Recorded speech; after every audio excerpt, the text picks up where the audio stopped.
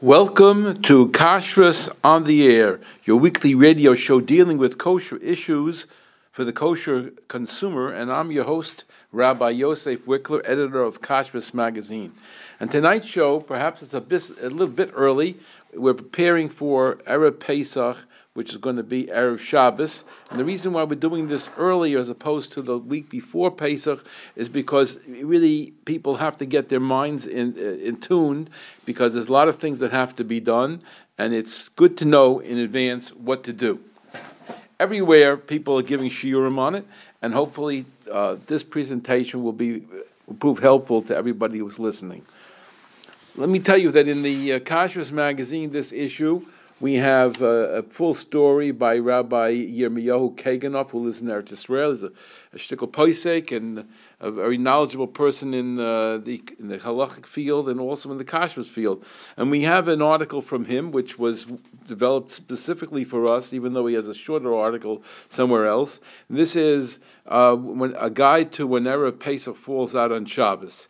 It takes you every step of the way down till the very end, Chag Kosher V'Sameach, and that basically sets you up until Pesach comes in. It's a beautiful little piece, runs 3 pages in my magazine. In addition, we have something that I put together every year. It's called the Pesach Mitzvah Calendar, which takes every day and tells you what you have to do on that day, which I found very helpful over the years.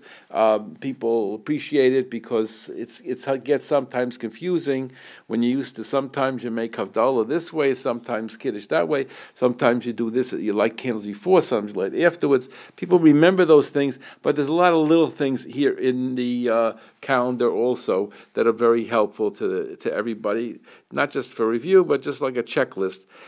We, of course, have an article which is the Pesach Seder, which goes through every aspect of the Seder itself. But today, I'm not concentrating on the Seder. I'm trying to concentrate on the preparation for Pesach. It's a little bit trying because Erev Pesach Shechal Yos B'Shabbos is unique. It doesn't happen every year. And it's a challenge to get things 100% right. It takes a little planning, and everyone's going to get through it just the way we get through it every few years when it comes up. I would like to stress that when these things happen, that where there is a little bit of challenge trying to fulfill all of the requirements, it's specifically for us to concentrate on what we're really going through. A lot of times we get so used to what we do that it's natural, and that we don't even think about what we're doing, and that's all rote. But when you have something that comes up like this, Erev Pesach Shel Aliyas B'Shabbos, there's a lot of issues, and it makes you more attuned to what really is going on every single year. Without further ado, let's begin. I'm going to refer mostly to Rabbi Kaganov's article in this discussion. On Thursday, which is March 25th, is the beginning of the whole time period. Usually, in my magazine, when we have the Pesach calendar, I have 5 slots on each page, 2 facing pages, so that's 10 days, which is what normally includes Pesach, which is 8 days, Erev Pesach, which is the day before, and then the day before that, which is the Bedikas Chametz. So you need 10 days, but this time you need 11 days. So what I had to do is I had to bunch it up and put 2 days in one column. Of course, I highlighted it, make sure that everybody would understand that we're not talking about the wrong day, but it's really involved a little bit much more this year. So what happens is, normally we make Bedikas Chametz the night before Erev Pesach, because we're going to burn the Chametz the next day. And it's not just a question of convenience or a certain format. It's got to do with what we're doing. We're making a bracha on the night of Bedikas Chametz, I'll be your chametz. I'm destroying the chametz, and we don't actually destroy the chametz then. It's practically the only time I remember anything. Maybe there are other times where we're making a bracha in advance of what we do. Normally, we make a bracha at the exact time we do something, just before we do it. Some brachas are even made afterwards, but in general, every bracha that we know, there's few exceptions, we make before we do something. And the real exception is when a person is toivel, a person is becoming Jewish, they're toivel, they're making a bracha on tefillah. Made that bracha on tefillah is made after you did the tefillah already, because the person isn't able to make it before. But in general, the bracha is always made before you do the act, and here we're actually making the biur chametz the next day. But it's considered to be one whole mitzvah. It starts at night, where you make the bedikas chametz, and you complete it during the day. But this year, it's not that way, because the biur chametz, the destruction of the chametz, is going to take place on Shabbos, and of course not with a fire. We're going to discuss how we're doing it, but still in all, it's going to take place on Shabbos. It's not taking place on Erev Pesach. I'm sorry, on the day before. Yeah, it is taking place Erev Pesach, but it's not taking place in the day we're going to burn the chametz. So we're doing Thursday night. Really, we could have done the bedikas chametz Friday afternoon, which would make a lot of sense. But because that we always do it at night, and it's brought down in the Gemara, it's a whole pages of Gemara discussing why it's done at night, and that is the halacha, and that's what we do every single year. So the Chazal, the Rabbanim wanted to keep it. We continue to do that on the night before Erev Pesach. So it ends up to be Thursday night. So Thursday night, 3:25, that's March 25th, we're going to make bedikas chametz at night, and we're going to make the bracha, but we're not going to complete the actual burning of the chametz. We're not burning the chametz is the next day, but we're not going to complete the destruction of the chametz until Shabbos. We'll show you how to do that. Okay, so that's just the whole deal about Thursday. But Friday and Thursday, Thursday we also do the fast for B'chayrim, because we don't do it on Friday. We do it on Thursday. That's the minig. So the B'chayrim are going to fast on that Thursday. On Thursday night to make the bedikas chametz. And Friday morning, regular davening without tachanun, because it's Nisan. And although it's not Erev Pesach, but on Erev Pesach we don't say Mizmor L'Soido or Lam Natseach, but we do say that this Friday because it's not Erev Pesach. So you gotta get self-psyched up, right? So what do we do on Friday morning? We burn the chametz. So everyone's going to go burn chametz, but we don't say the kol chamira then, because we're not completing. We're not completing in the destruction of the chametz until Shabbos. So we're not going to say the kol chamira then. We say a kol chamira the first night on Thursday night, but on Erev Shabbos we're not going to recite the kol chamira. We're going to do that on Shabbos when we actually finally destroy the chametz. The reason for burning it on Friday is again to keep the minig up for people to remember and to understand that this is what we do, and not to get confused and not to forget the rules. So that's what we do. We destroy it, and there will be public burnings, etc. But of course, we're not getting rid of all our chametz, because most of us, I don't know what everybody's doing, but most of us are going to eat chametz on Shat Shabbos. So if we're going to eat chametz on that Shabbos, we don't really want to get rid of all our chametz. We want everything to eat. So what we do is we put it aside, and we're going to use it on Shabbos. Much as the same as we do, perhaps, when a regular year, where we put aside our chametz that we're going to eat the morning of Erev Pesach. But this year, where in Erev Pesach is going to be Shabbos, and we're going to burn the chametz on Friday, there's a long span where you could eat 100%, eat chametz all Friday afternoon and Friday night and Shabbos morning until the Zman. So that we don't have any reason to get rid of all our chametz. And but leaving it exposed is not such a brilliant idea either. So basically we should put it in a way in which we're keeping it locked up, we're using it whatever sparingly we're doing on Shabbos, and then that's going to be the end of it. So you got to be a little bit careful about that, and especially with children around. Everybody with children has to discuss it with their Rav, how far to go with the children.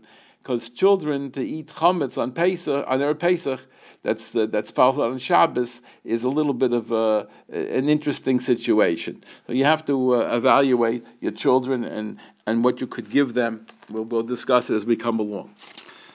So now, what about doing malacha on Erev Shabbos? It's a good thing every week to cut off before at Chatzos and not to do anything afterwards. But we're talking about most people will do, would do want to work. Does it have a din of Erev Pesach? Because Erev Pesach, there's a minig or din that you don't work on Erev Pesach in the afternoon. So the minig is, I'm sorry, that you can do malacha on this Friday because it doesn't have a din of Erev Pesach.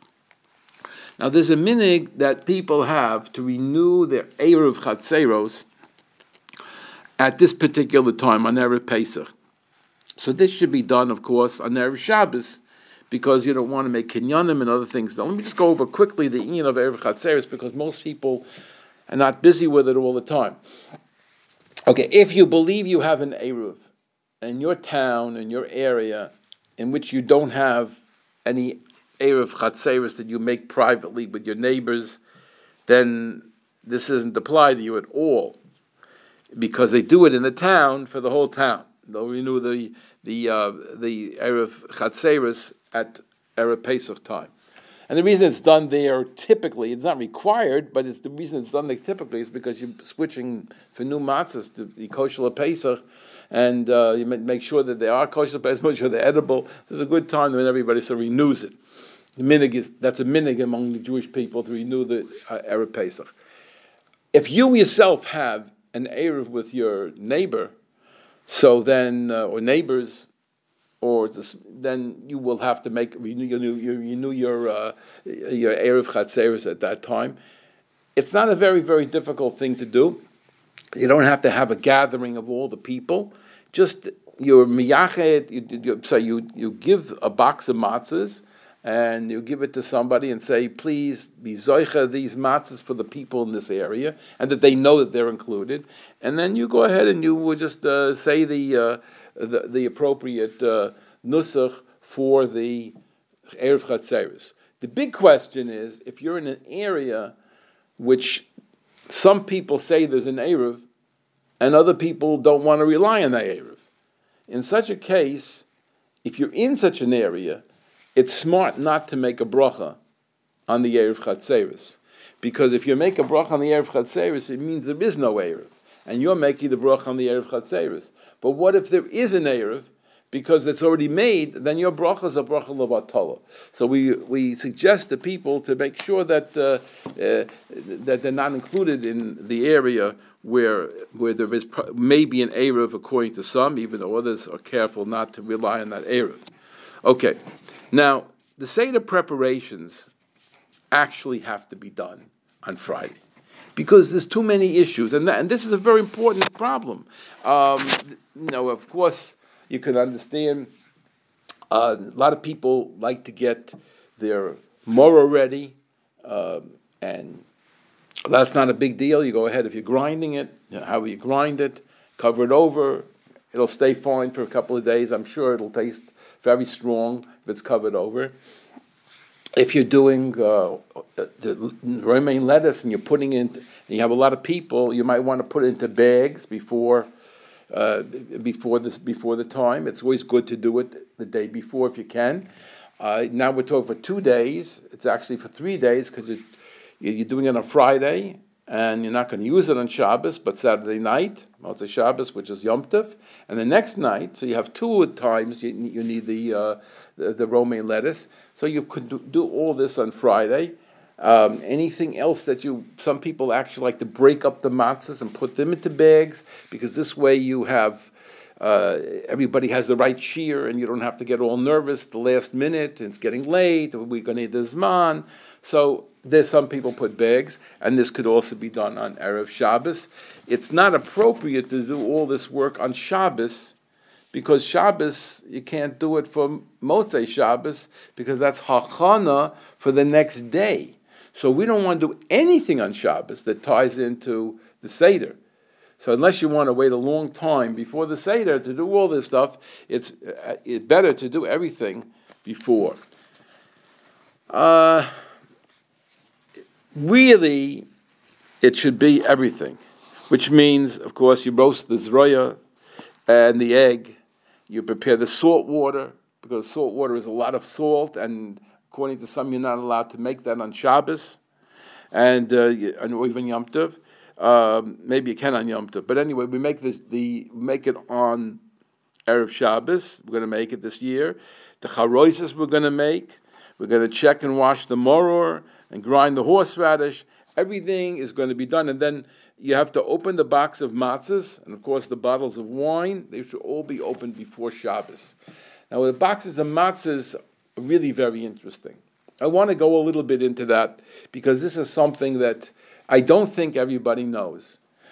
First of all, matzah does have to be without any kfulos. Kfulos is doubling over, or nefuchos, which is bubbled up. Now, what's the exact size of the bubbled up? It's not the teeny weeny bubbles that are so actually in every single matzah. It's a big fat bubble. If you have a question, you'll ask it of somebody.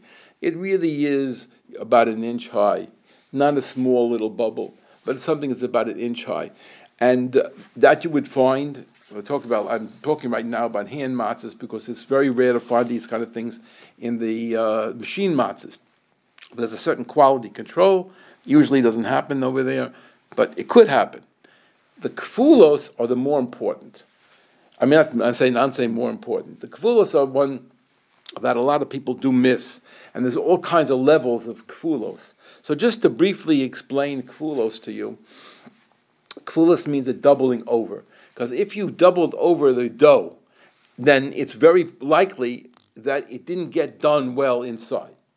Because what happens is it bakes for maybe 30 seconds in the oven, not much more. If it was baked for a minute, it would be ash. So it bakes in like 30 seconds or something like that.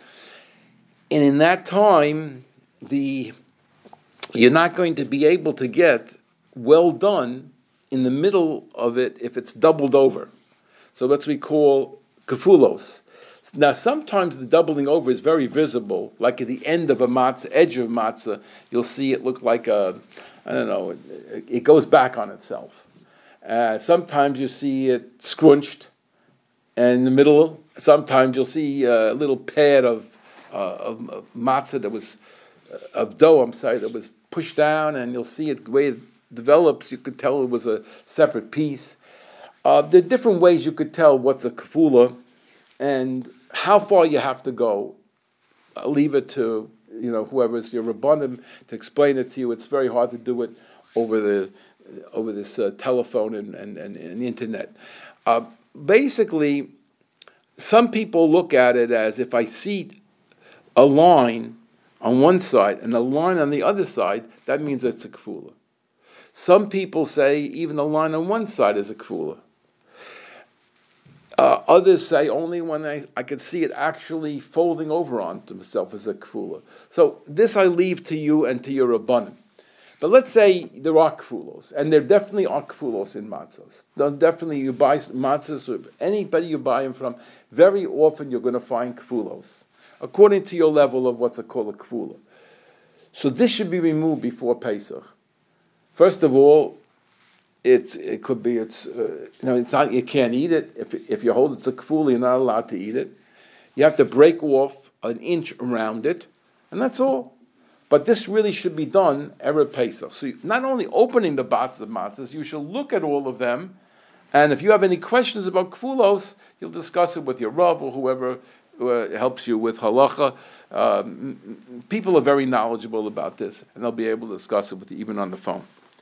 Okay, so that gets you a little bit some of the preparation. We mentioned also. Now, we mentioned basically the same thing in my magazine as he has over here. Okay, so we're going, now with the Shabbos preparations of food, Rabbi Kaganoff, gives some suggestions. He said you shouldn't get sticky chametz dika food, so it won't be on your plates or whatever, and your pots, and that should be definitely you shouldn't have. But most people I know are going to use Pesach dika food, and they're just going to use chametz dika chalas if they do, but they're not going to use chametz dika food. But if you do use chametz dika food, which is 100% possible, the problem is cleaning your pots. You can't do that on Yom Tov, on Shabbos, and if you can't do it properly on Shabbos, then you have chametz stuck to it. So you don't want that. And you say I have throwaway kalim. You may have throwaway kalim, things you're going to throw away. But the question is, if it has chametz on it, how do you throw it away? So that disposal in the garbage of your chametz is one of the biggest topics. The other big topic is what are we going to eat for chalos? That's the real question. But as far as disposal, that's a major issue. You have a limited amount of time. You don't want to have crumbs and chametz gamur in your garbage that's in your possession on Pesach, especially when you don't have pickup. Even worse. So there's no heterim, leaving it around your backyard.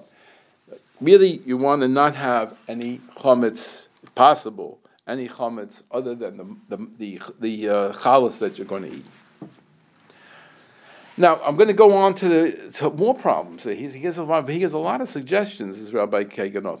He says that people should be careful not to place their Shabbos candlesticks on a tablecloth on which you're serving chametz, because you'll be unable to remove the candlesticks in order to get to remove the plastic tablecloth.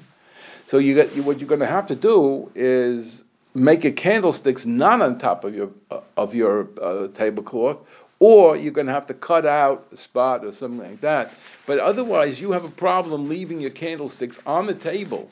I wouldn't advise anyway. When there's chametz there, I would advise you don't put them on the table at all if you can avoid it, because of this very reason. Not just that you can't be moving the tablecloth, but you're afraid any chametz is going to get on there.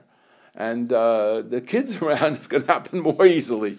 Okay, so this gets us up till Shabbos. Okay, so Shabbos, going into Shabbos, we all know how to do that. We know how to light the Shabbos candles, etc. We're into Shabbos now.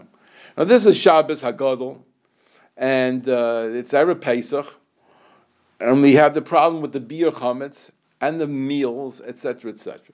So Halacha says I have to have 3 meals on Shabbos.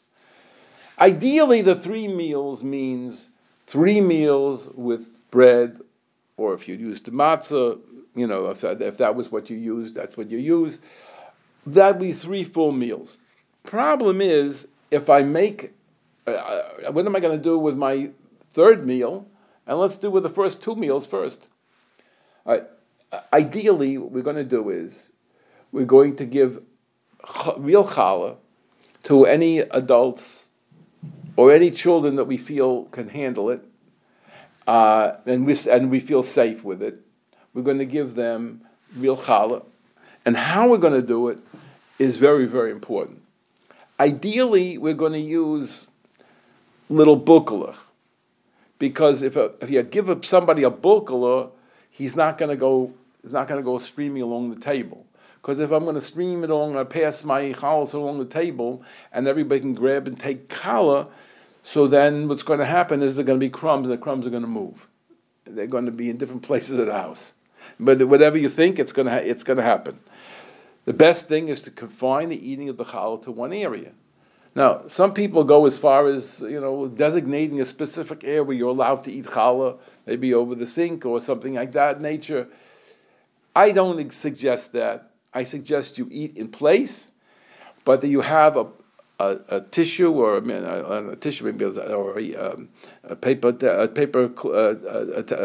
paper napkin that you're going to eat your chametz over, and you should get, if possible,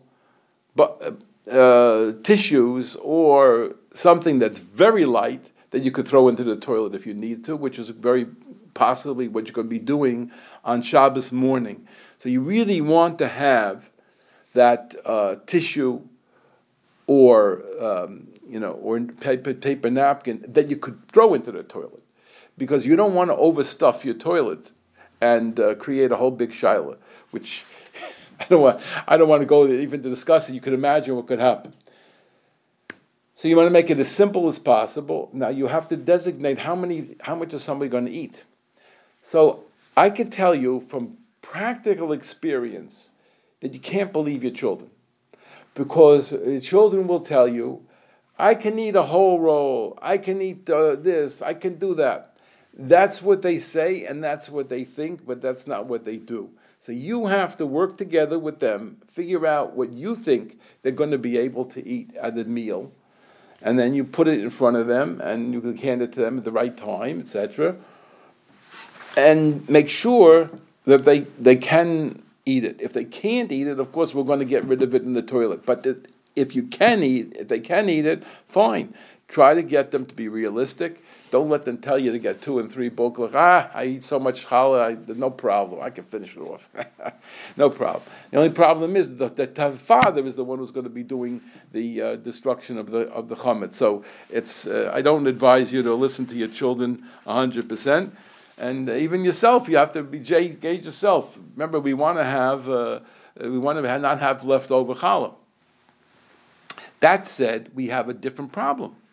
We're supposed to eat at the Shabbos Seudah at least 1 kazayas, right? Minimum, right? Kazayas is, the way my Rebbe used to say, is like a piece of white bread. And he used to say that a bulkala, unless it's a very tiny one, the bulkala is like 2 pieces of white bread. Now there are bulkalas that could be like 4 pieces of white bread, the giant ones. So we're not talking about giant ones, we're not talking chasen achalas, the small chasen achalas. We're talking about the typical bulkala is at least 1 to 2 pieces of white bread. It's more than enough for the Seudah, and that should be enough for anybody if they want to use that. Now we're going to discuss halacha. Halacha is like this. If you are going to eat 1 bulkala, and that's for the whole meal, so you're going to have a bite. And then you'll have another little bite. But that doesn't work in terms of halacha. In halacha, it says, I'm supposed to eat a kazayas straight. After the hamotzi, you don't have to eat nonstop a kazayas, but it is strongly, strongly recommended that you eat a whole kazayas right away after the hamotzi. Not even to talk. That is strongly recommended in halacha.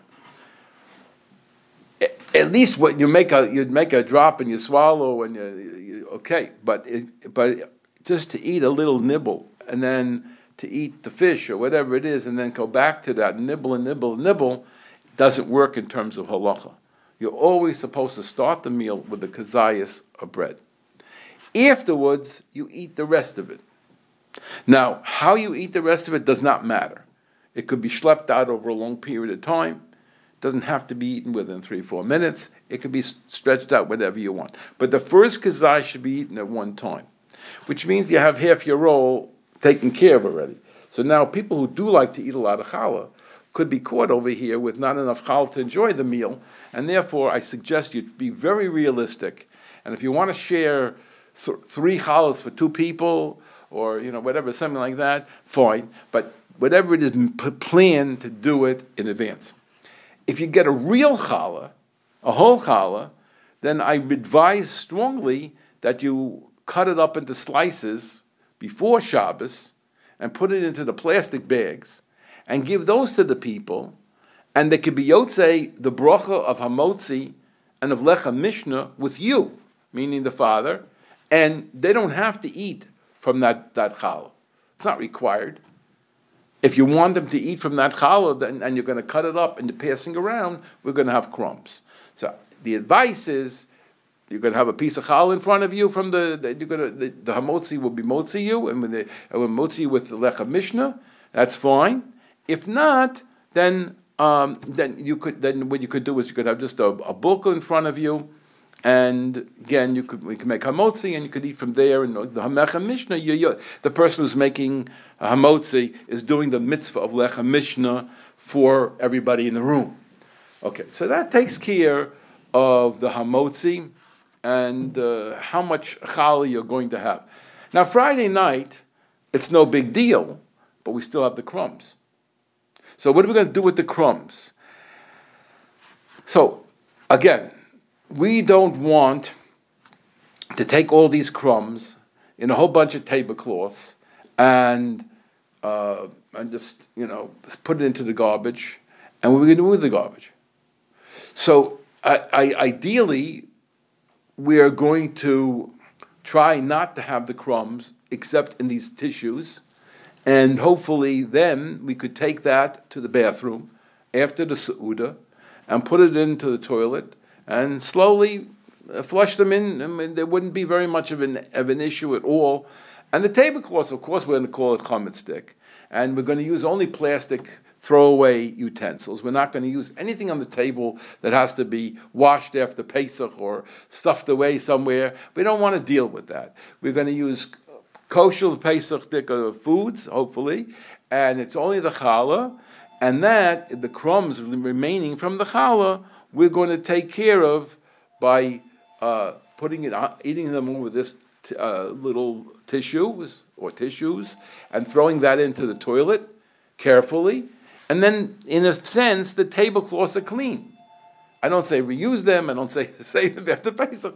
You're going to throw them out. But at least you don't have any crumbs. And if there's a mashu there, it's nish gefeilich. But you don't want to have a whole bunch of challah thrown in your garbage. You don't really want to have that because it creates a whole big shiloh.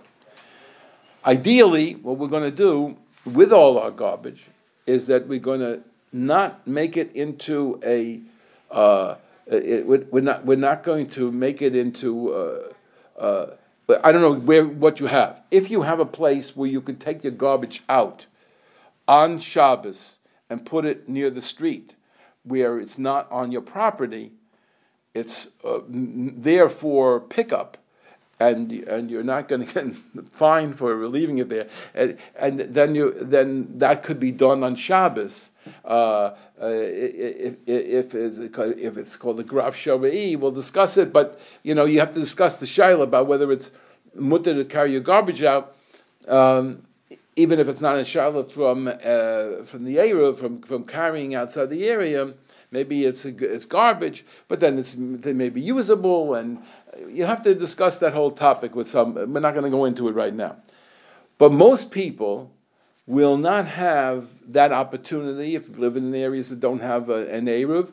So then you're going to have to leave everything on your property. So we really don't want any chametz in our garbage.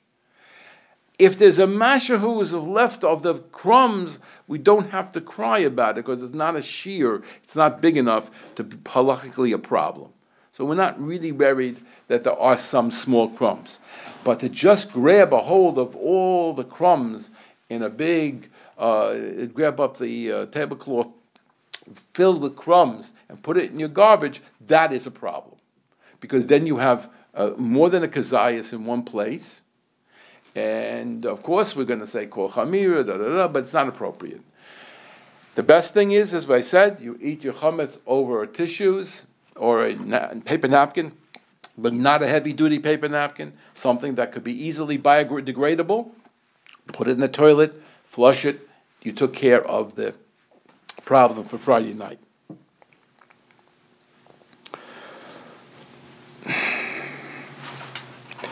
Now, there are people who are going to do a different approach. They're going to use matzah ashira, which is egg matzah, which some people use on Pesach, an old person, a sick person, a child. Some people are allowing that to be used. We, in general, don't use it except for the children or the sick people. They say people with problems with their teeth. I don't know how much problem with their teeth it is an issue because really you could soak the matzah. So it's not such for a regular healthy person, it shouldn't be such an issue that they should be using the matzah ashira, the egg matzah. Other people were going to do something a little different. They're going to take a matzah and they're going to cook it. It's called matzah asira. What they do is it's called boiled matzahs or cooked matzahs or whatever they call it, cooked matzahs, I think. Some people do that. They make a knedlach, but there's problems with the brachos. Problems with it, and let's say we do the matzah ashira. So matzah ashira means you're going to have to eat a lot. I can't right now. I don't have the wherewithal to figure it out. But let's say, for example, at the Seder itself, what is the amount that you're supposed to have of a matzah? How much does a person have to eat for the shear? So we have a chart that's on page 41 of the kosher supervision. of the Passover guide, our Passover guide, the Kashrus magazine's 5781-2021 Passover guide. So page 41, we have a picture here of the size of what you have to have for matzah. So it seems that for a matzah, you need 7 by 6 3/8 inches. You need for alachilas matzah and for the afikomen. It's a nice big size. You see the picture on page 41. That's the size of a matzah. So it's exactly the size of a regular square matzah. So that's the square matzah of a regular matzah. But when we deal with matzah ashira, which is the with egg matzahs, so the problem there is that it's not all flour and water. Instead, they're using the eggs or whatever else they're using in there to create the matzah ashira, and that's what makes it different than matzah. But that creates a problem now for us because the content of flour is much, much less. It's a very light product. It doesn't taste the way a matzah tastes. It's like a cracker and like a cookie or something. So it doesn't have the amount of flour that you have in a regular matzah. So you're going to have to eat even more. So that's a lot of matzah. And if you're eating maybe a double size, I don't know if you have to eat that much, but still you have to have quite a bit to have in place of the bread. So for an adult, it gets a little sticky. For kids, it's a great idea. They're going to use matzah ashira. They're going to use egg matzah, get it with a good ashkacha, Fine. Comes Pesach, the fact that we don't eat it doesn't mean it's chametz. So we don't have to be so worried about that. You're going to say you call chamira anyway. If you're not eating this all Pesach, you have no children eating it all Pesach, so you're going to put it away. But we're not going to call it chametz, and you reduced your problems if you're using that. I still opt for regular challah. Now comes Shabbos morning, and now we have a different problem over here on Shabbos morning, because on Shabbos morning, we have to get up very early, and we've got to daven early, and you have to eat at least one meal in the morning, and that has to be done in order to get challah that we're eating. So we have to have challah, has to be finished, and we have to destroy the challah before the Zman Biur, which is going to be printed. Everyone's going to get know the time in their area by which time you can no longer eat chametz, and by which time you have to have destroyed the chametz. So we have to plan backwards that the day is going to start early, and then we're going to eat that meal and complete it, or at least not complete the meal, complete eating our chametz at that time and get rid of it. So now that's what a lot of people are going to do. There are other people who are going to try to have a second meal with challah shortly in that short period of time. Now I don't have the schedule in front of me. I didn't check it up. I really should have, but I didn't check it up. But let's say, for example, you're davening at 6:30, and they're going to finish by 8 o'clock. I don't know the time even of the biur chametz and the eating the chametz. You're going to rush back. You can eat right away, and now you had your first meal. You're going to have something in that meal. Let's say you gefilte fish whatever it is, then you're going to bench. And then you're going to have a second meal, maybe a half an hour later. Maybe less than half an hour later. Maybe some people have a minute to walk outside, take a little walk for a little while. Some people actually wait a half an hour in between, and then you're going to make your second meal, if there's still time for all this to be done. And you're going to make your second meal and have at least your bread, your challah. And then you're going to destroy the chametz. Now, how do you destroy the chametz? We said it already a few times, but we'll go over it again. What I'm going to take is this challah, whatever's left over, and I'm going to take it to the bathroom, and I'm going to put it in. I'm not going to do the sink. It's not a smart idea to use a sink. First of all, not much water goes down. It's easily clogged. The sinks in the kitchen you're obviously not going to use because you don't want to make a chametz stick. And in the bathroom, you don't want chametz in the sink that you're going to be washing and using. So it's going to be the toilet. You're going to have you're going to have to take each roll or whatever it is and put it in there. Now, if you put a whole challah into the toilet and flush it, you're going to have it's going to get stuffed up. The only way this thing works is you break it up. You're allowed to do it. You break it up into little pieces, and you put it in, and don't fill it up. You're going to have to take your chances. I can't tell you how to do it. You have to have a Kabbalah in this. Basically, you're going to have to break up, let's say, one whole bulkula. It's going to take you 2 or 3 or 4 times to flush down the toilet. So if you leave over 4 bulkulach, you got to allow a lot of time. You got to allow a lot of time. And you have to realize that keep flushing also, so that it helps get out of the building. And but we don't have to worry about if it goes through the trap. It didn't go through the trap. That's not our business. It's completely destroyed when it's thrown into the toilet. But we have to get them all out before the Zman, because you want to say the Kol Chamira and have nothing in our presence, because we don't even know what to do with it if we don't use this toilet. Hopefully everyone's situation works out well, and they'll be able to destroy all their chametz. But you have to plan to leave a lot of time for this. Remember, small pieces is not a chunk. Small pieces is like, I can't even describe it. It's hard to say. I'm trying to think, I'll say, the size of a pea, that would be a good idea.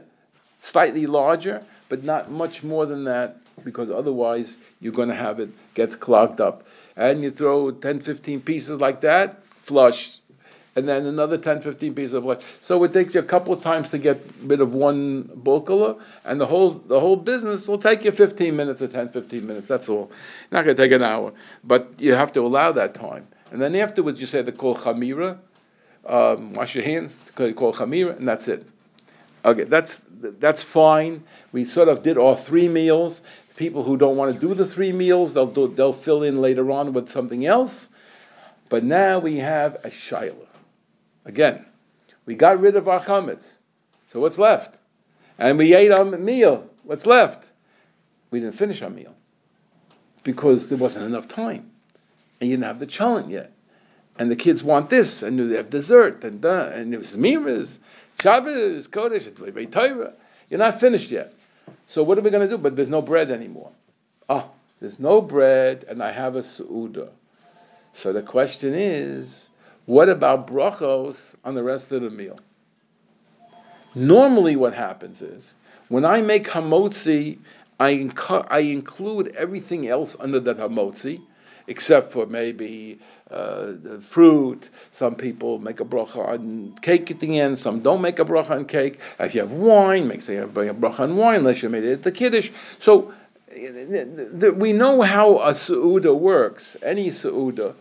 But the question is, how do we work with this Erev Pesach Shechalias B'Shabbos, and we removed all the chametz, and we even said Kol Chamira, there's not a drop of chametz left in our house. We actually got rid of it all. Beautiful. But now what do we do with the meal? So the answer that I'm going to give you is what I personally feel is the correct answer. And there are some who hold that you don't have to worry, because you had to have, in the beginning, when you had the bread, and you had something with the bread, so that's enough. The fact there's nothing left. Sometimes you run out of bread. But I would say not that way.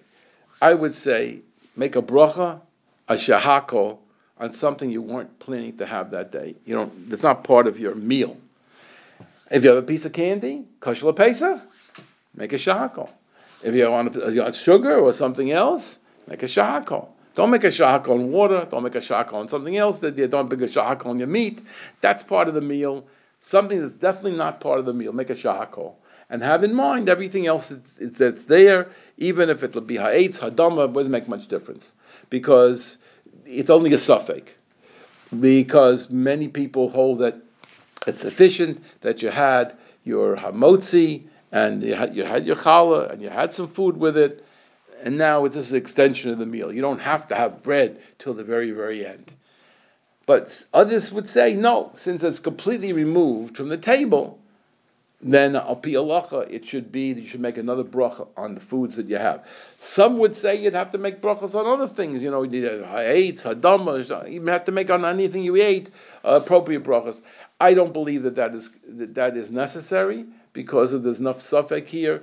You can discuss this with your own Rav, but that's the eitzah that I give you.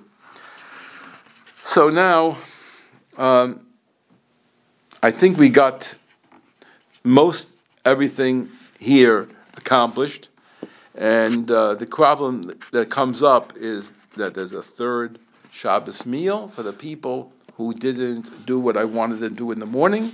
They decided that's too much for them, and they decided that they're going to they can't eat that much.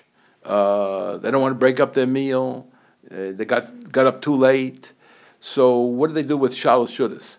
So some people will have a shalosh shudas where they have a knedel. Again, you have to eat it before a certain time.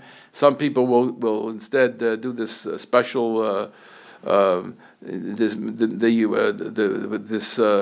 might use matzah shira or knedel. This is what they would do for shalosh shudas. Other people will just maybe be yotzei with meat and potatoes. Agav, since it is Erev the Seder, so it's a very, very good idea to eat something late in the afternoon,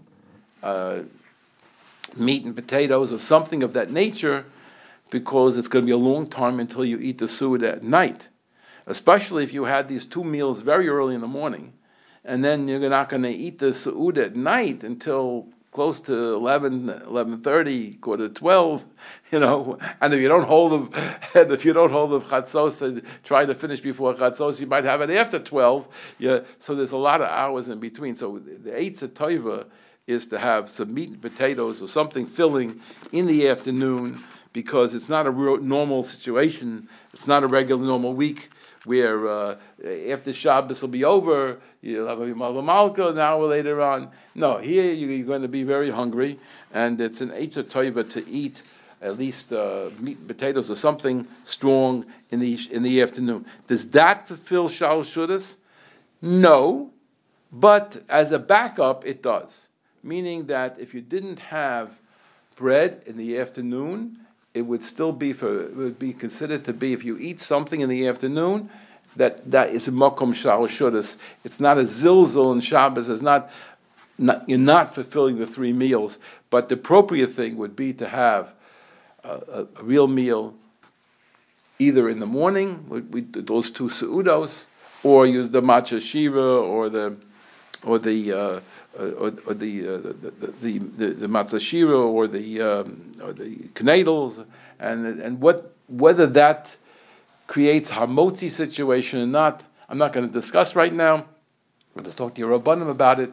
With the matzah shira, might be able to create a situation you make hamotzi. At how much matzah shira you have to have, how much of that that you would have to have, I cannot tell you right now. Some people use these cooked matzah. It's called matzah mevusheles. I have a letter that somebody wrote, an email that somebody sent over here.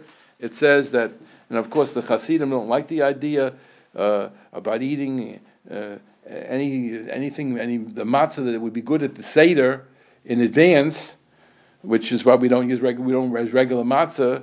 And even the day before Pesach, everyone has a minhag not to eat matzah for the Seder. But here's an additional additional situation where if we can make what they call matzah mevushelas, cooked matzah, which is like your knedel, only they do a whole matzah and cook it, and they try not to get it too soft, and yet they hold hold together, and they're going to make hamotzi on it because it's not anymore. That's what it seems to be what they're doing here. So let me read to you what it says.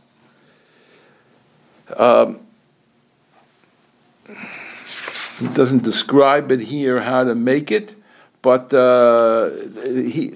what they're doing is using this as it's not considered to be. I mean, they consider it not to be regular matzah because it's been cooked, and yet it is the same thing as the actual matzah you're going to eat on the Seder night.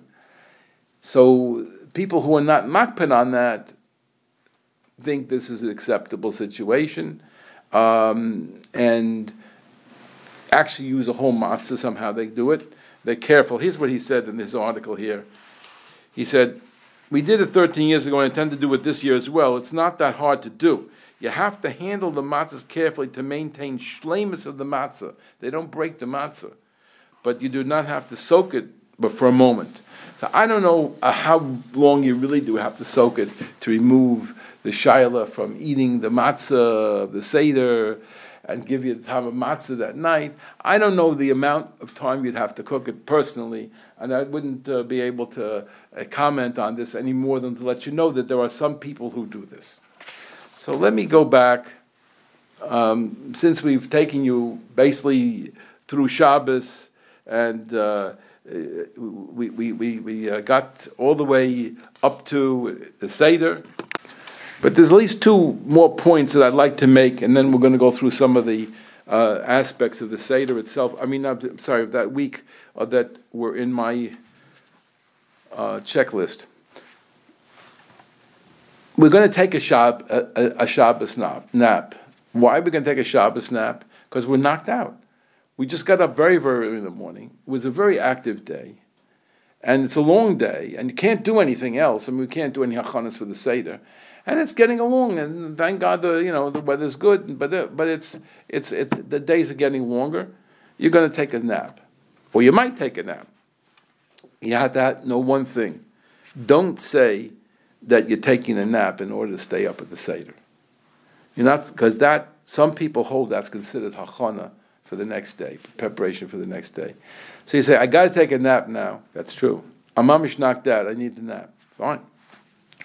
But don't say the words, I'm taking a nap now so that I'll be able to stay up at the Seder. Because that's talking about preparation for non-Shabbos. Another thing I want to share with you is that these matzahs that you're going to use for the Seder, the matzahs you're going to use for the Seder, again, not kosher Pesach matzahs, but the matzahs that you're going to use for the Seder, such as the three matzahs. But to me, it's no big deal, because I don't have any special matzahs. But there are plenty of people who have matzahs mitzvah. When I was a kid, they used to use the machine matzahs, and we did matzahs mitzvah was the hand matzahs. Now I use hand matzahs, so there's no difference to me this matzah mitzvah, that matzah mitzvah. But there are some people that have special matzahs. They got it from the Rebbe, they got it from the special bakery. Somebody sent it to him, bought it from a very choshev bakery. There's some people have, these are the matzahs for the Seder. If these are the matzahs for the Seder, the matzahs mitzvah, then a shayla in halacha whether they're muksa, whether you can actually move them at all on Pesach.